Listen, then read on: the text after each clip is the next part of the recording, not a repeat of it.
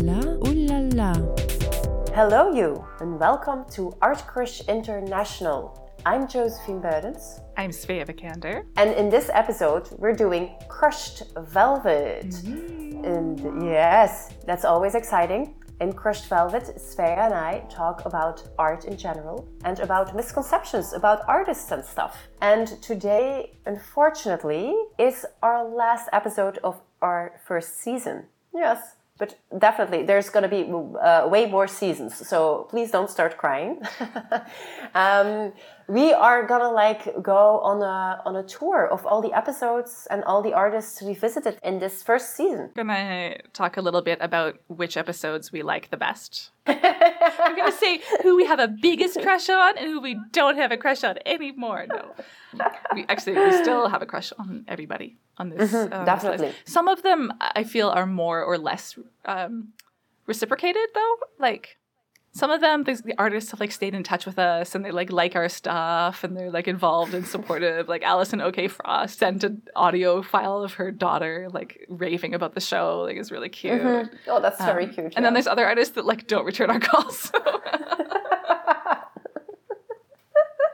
gonna name any names. But I mean, it's okay. Some people are cooler than us and they know it, and then other people are cooler than us and they don't know it. And the ones who don't know it are the ones that we stay in touch with, I think. You're cooler than us. Oh, getting back to us. Yeah. I hope they're not listening.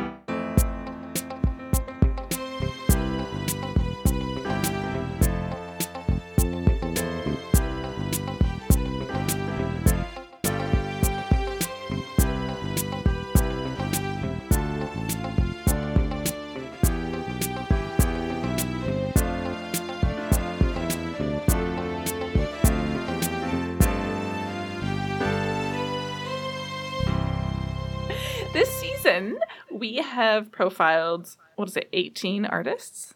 Mm-hmm. Yes, we did. 18 artists. And the first was Mary McQuesney. The second was L.A. Sophie Sarah. Then Simon Tran. Tremaine de Senna. David Wilson. Samar Hijazi. Angela Hennessy. Tippett Rice. Kat Trateris. Helena Johansson Lundell. Michelle Pred. Alison OK Frost. Leda de Vaudre. Edith Hillinger. Brick Tutok. Richard Jonathan Nelson. Sophia Shu. And Lorraine Bonner. Nice. And only... That's 18. That's 18. And Brick Tutok is 2. Yes, and, they're 2. And Tippett Rise is 10. So... Oh, look at that. We've covered way more. Way more only people. only 1.5 of these episodes is about a relatively straight white guy. True. That was really important to me when we started the show, was to make sure that we actually don't just talk to straight white men. Yeah, that's true. I remember that. No, I remember you saying okay, we really need to do a diversity check. Oh wow, okay, yes, we're gonna sit down for this and we're gonna do this diversity check. And I think it's genius. Oh, that we did this. Yeah. So I think that was a very good idea of you. Yeah, out of these 18 artists, who stands out to you? Oh no, do I have to choose?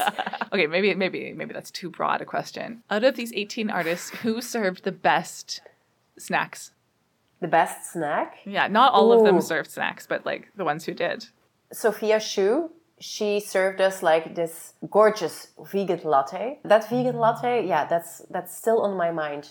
And I remember it was a secret recipe. It's her own recipe, but it's in the show transcript. You can recreate it for sure. But it's not with the exact amounts, right? No, I guess we have to ask her for the exact amounts. But you could experiment, because it was dates and cashews and coffee blended up in a really nice blender. Mm-hmm. But Mary McQuesney served us this dandelion tea that was so good. And also she had sweets, Egyptian sweets. Yes. Yeah, that was really good. And Kat Trateris also served us snacks. That was very nice. It felt like a bit of an art show, a vernissage kind of thing. Right? Yeah. Oh, but Tippett Rise served me a free range quail or something though. So yeah. I think journalistically we're not supposed to accept snacks. Oh, really? Yeah. Oh, is that a thing? Yeah, it's a thing. Oh, because we're like getting bribed or something. Our show's literally called Art Crush, but we might unfairly praise you if you give us snacks. Well, I don't know. Yeah, well, now you know. Well, as a European, I really appreciate it when people give me snacks. What does being a European have to do with it? In Europe, you always get like offered coffee and snacks when you arrive at somebody's home. And in America, that's not always the case, right? Do you get offered snacks or just coffee? Like up here in Sapmi, it's just coffee. Mm-hmm. You get offered coffee. Oh, really? Yeah. There might be some snacks out. Like I went to see my friend this morning and she had some dried reindeer heart shaved, like shavings of dried reindeer heart and watermelon. Very nice combination. They weren't combined, but you could combine. But it was coffee for sure. Like I knew that I was going to get a coffee. I knew I was going to be offered a coffee when I was there. But in Belgium, you always get offered coffee and there's always sweets. Yeah, if you go to a friend's house, yeah, you're getting food. It's great. I love it. Very nice.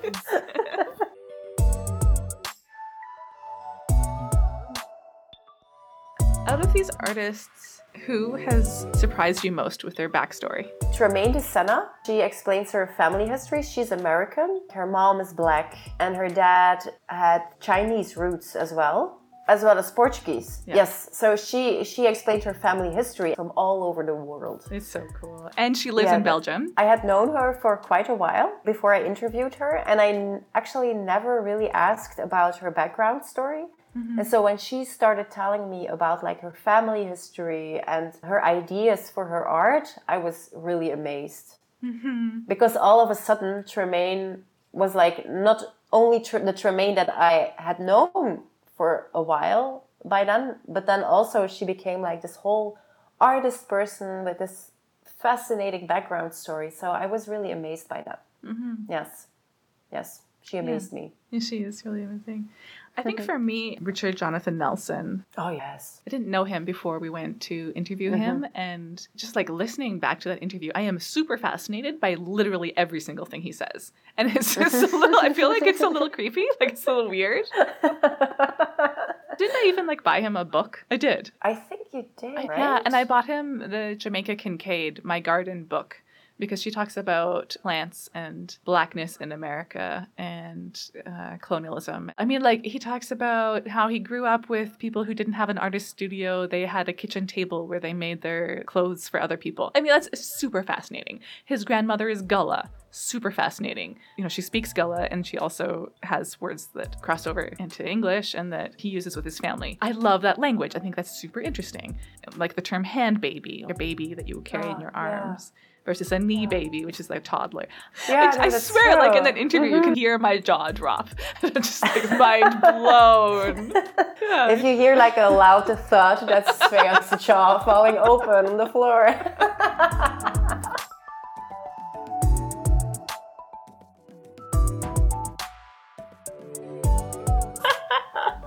Okay, what was the most emotionally challenging interview? When doing the interview? Yeah, or editing it. Oh, here I have to think about this one. Emotionally challenging. Huh. Do you have one? I think the Alison OK Frost one. Oh my God, Svea, I'm so sorry. You did that one. No, I don't mean that because I had to do it all myself. I mean because of the subject matter, because it's for the homeless people. Yes, true. Yeah, I was thinking about editing. Which one did you most want to throw your computer out the window working on? But yeah, I'd say Alison OK Frost. And then also Lorraine Bonner. Like, I really wanted to, like, support her more. Like, I really felt like, I don't know. You know, especially for older artists, I really felt like I should start a business where I get younger artists to do the social media for older artists. Because there's so many older artists who are like not getting discovered and not getting, especially because Lorraine Bonner started a bit later in life. There's so many artists who start later in life who are not getting the visibility that a younger artist would. And I think that sucks. No, definitely. Yeah, that was really something she struggled with, right? Yeah, and I've had this idea, young people are very good at social media and they need money, like this is a match made in heaven, but I don't have the time to like manage a stable of young creatives writing content for older artists. Like that's not my career aspiration. Yeah, well, I think that's a full-time job if you start that. It would be a full-time But, job. yeah. And, the thing is, then you don't end up doing, I wouldn't end up doing any art myself. I'd end up running a business and, working in management. I don't want to do that. So, yeah. Somebody else, please do that.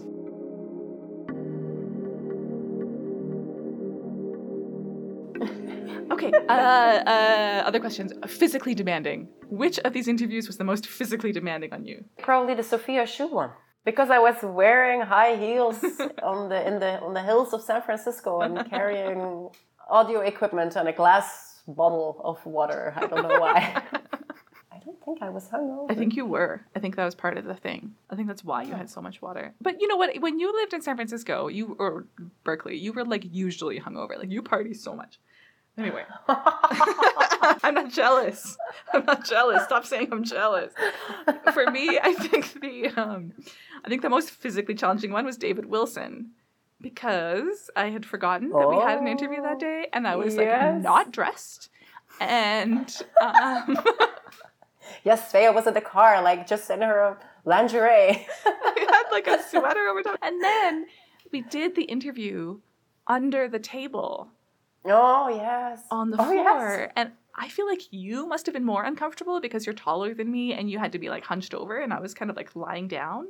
But there was something about that I think I kind of knew at that point. I was oh, I'm not 20 years old anymore. We were under there for an hour in this cramped up position on a concrete floor, and I felt it, later. Yes. And yeah, what was also the case, we had been running around outside a little bit, and it was raining. Yeah. So we were also, how do you say it when water evaporates? Yeah, we were evaporating a little bit. We were damp, we were moist. Yeah, we were damp. Yeah. Cramped and damp. Whoa, bad combo. Yes. Well, so do you have an episode that you like most? It's hard because some of the episodes that I really, really like, I have personal qualms with the audio quality. One of my favorites is Maria Milquesny, and that's why we made her the first episode. Mm-hmm. I also think that my voice in the beginning of that episode sounds the best it ever has. I'm wow. What did you do? I have missed you so much. I don't know. Okay, what's your other question? Evla has been joining you for the Helena Johansson Lindell part, but that's a few years ago, and so I was wondering how she feels when she listens back. She's in the Edith Hillinger episode and the Helena Johansson Lindell episode as a small child. And then she's also in the Brick to Talk as a beautiful online thing. She does not love hearing her baby self. Oh, no? No. That's so cute. It's so cute. I know. But just think about it. Most people don't even like to hear their own voice. Never mind your voice when you were a small child and you're still only 8, That's the last thing an 8-year-old wants, right? Is to sound like a 5-year-old or a 4-year-old. Yeah, that's true. No matter how cute and precocious that 4-year-old or 3-year-old even is. Okay. Yeah. We listen to every episode when we're driving from Gorgaitnu to Reshwana every weekend. We listen to the new episode of the week and we talk about it and stuff. Cute. Yeah. But she really squirmed a lot and she was whining when her part came on. I had to tell her to be quiet. I was enjoying listening to her.